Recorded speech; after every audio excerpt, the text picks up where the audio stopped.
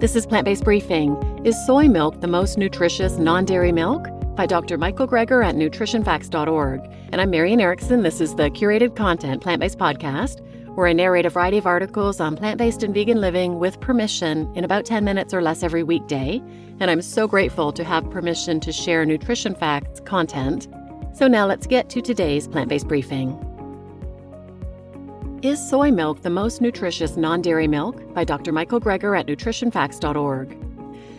There's a constellation of new choices in the dairy case these days, from almonds to oats, such that major dairy corporations are going out of business. But a set of recommendations on healthy beverage choices from 12 to 24 months of age cautioned that these plant-based milks are not adequate nutritional substitutes for dairy milk, with the exception of fortified soy milk. The report and the press coverage immediately triggered an outcry from the medical community for many reasons, including the concern around conflicts of interest, as several of these endorsing organizations receive funds from the dairy industry. Though one such organization is accused of trying to cover that fact up by removing the National Dairy Council from their list of sponsors immediately after the report was released. But what about the merits of the report? Well, after weaning, milk of any kind is not required and really shouldn't be relied upon as a main source of calories. Children will be fine with water and healthy food. If you are going to give kids milk, there would seem to be a better choice. Although cow's milk is rich in calcium, it does not appear to clearly reduce fractures, and most plant-based milks on the market have the same amount. More importantly, the consumption of cow's milk carries risks, including a potential association with type 1 diabetes onset, anemia in toddlers, lactose intolerance, cow's milk protein allergy, and infantile colic. I've got a bunch of videos on those topics. So the adverse effects from just normal consumption of cow's milk must be compared against risks from plant-based milks, which are problematic mainly when used inappropriately, meaning to the exclusion of any other food. Diets that were clearly inappropriate, like a case of Kwashiorkor in Atlanta, because his diet was basically 99% rice milk.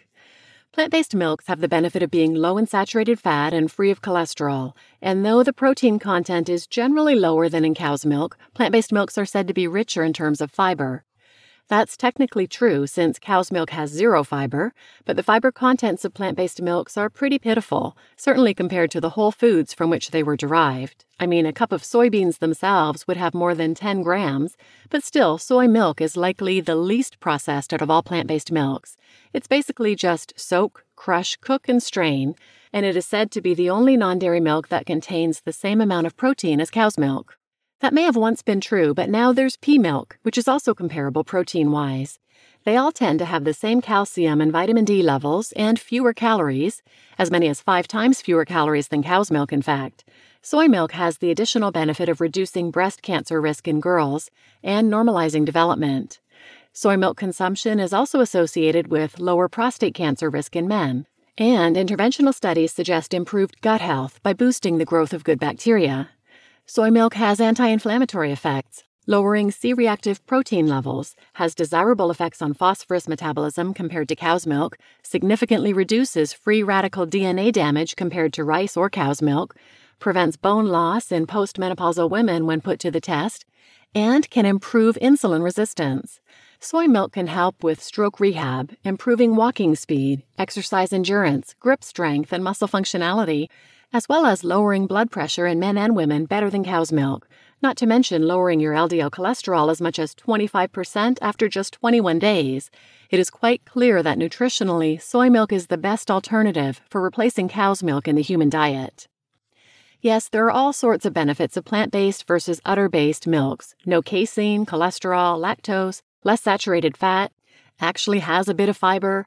But what about the specter of anti-nutrients? Is there even such a thing as anti-nutrients? Long-standing evidence suggests that consuming a diet rich in plant-based foods plays a significant role in prevention and reduction of chronic diseases such as cardiovascular disease, cancer, stroke, dementia, diabetes, cataracts, and others.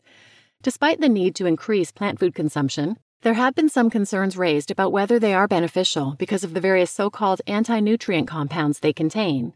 It's true there are some compounds that, when eaten in high enough quantities, especially when taken in isolation, can have adverse effects.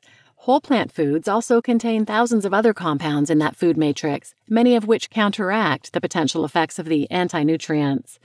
Plant-based diets are associated with a reduced risk of lifestyle-induced chronic diseases.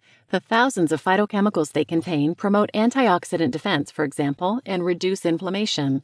In some cases, what has been referred to as anti-nutrients may in fact be therapeutic agents for various conditions. See, for example, my video series on the role of phytates in the prevention and treatment of cancer. I don't want to end without emphasizing one of the plant-based pros: no lactose. People don't understand that the majority of adult humans on planet Earth are unable to digest cow's milk. Throughout childhood, the enzyme you have that breaks down the milk sugar lactose begins to decline in most individuals throughout the world, which makes sense since milk is for babies. Why would we need to digest it after weaning from the breast? And so most people experience symptoms like bloating, abdominal pain, intestinal gas, and watery stool, or even nausea and vomiting. The global prevalence estimate of lactose malabsorption is more than 2 out of 3 people, and in the United States, it's more than 1 out of 3. But 95% of Asians, 60 to 80% of African Americans and Ashkenazi Jews, 80% to 100% of American Indians, and 50 to 80% of Hispanics have trouble digesting milk. It's really mostly those of Northern European origin who can handle it throughout adulthood. So to say everyone should drink milk seems like an example of racial bias in federal nutrition policy. It's like they're assuming everyone is of Northern European descent. Overall, about 75% of the world's population, including 25% of those in the United States, lose their lactase enzymes after weaning. To fight the vitamin D disease rickets, they had to choose something in the food supply to fortify with vitamin D. Choosing dairy is ironic, since individuals of African ancestry, because of their darker skin, are at particularly high risk for vitamin D deficiency, yet most can't properly digest it. But there is some good news. For reasons like these, Canada has recently removed dairy as a separate food group in their national dietary guidance.